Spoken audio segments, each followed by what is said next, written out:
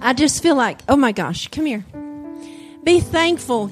Everybody, be thankful. Be so thankful for everything God's given us. Oh, be thankful. I just don't want you to take anything for granted. Because I'm home. It says that we can have heaven on earth. And this is part of my heaven when I get to come here and be with each and every one of you. I love you so much. You have all sown seeds into my life that I am so grateful for. Not only do I have the grace of my Father that loves me and all of my junk. And we all know, if you've been to the last encounter, I had some junk. But I don't have it anymore. Okay, so that's the cool thing.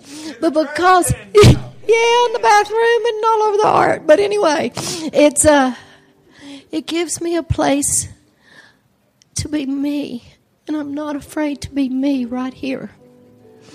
So I just want to give all the glory to my Father that loves me. And all the junk that I can come up with on my own, He gives me freedom. He gives me joy.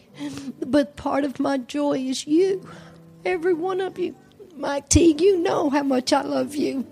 And Dorman and Jen and Kimmy and Ross and Pam and Steve and Joanna and Gail. I mean, just every one of you. I'm home.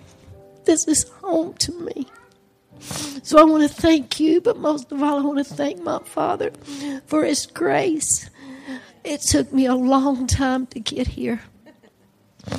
And I never want to lose that gratefulness and that joy.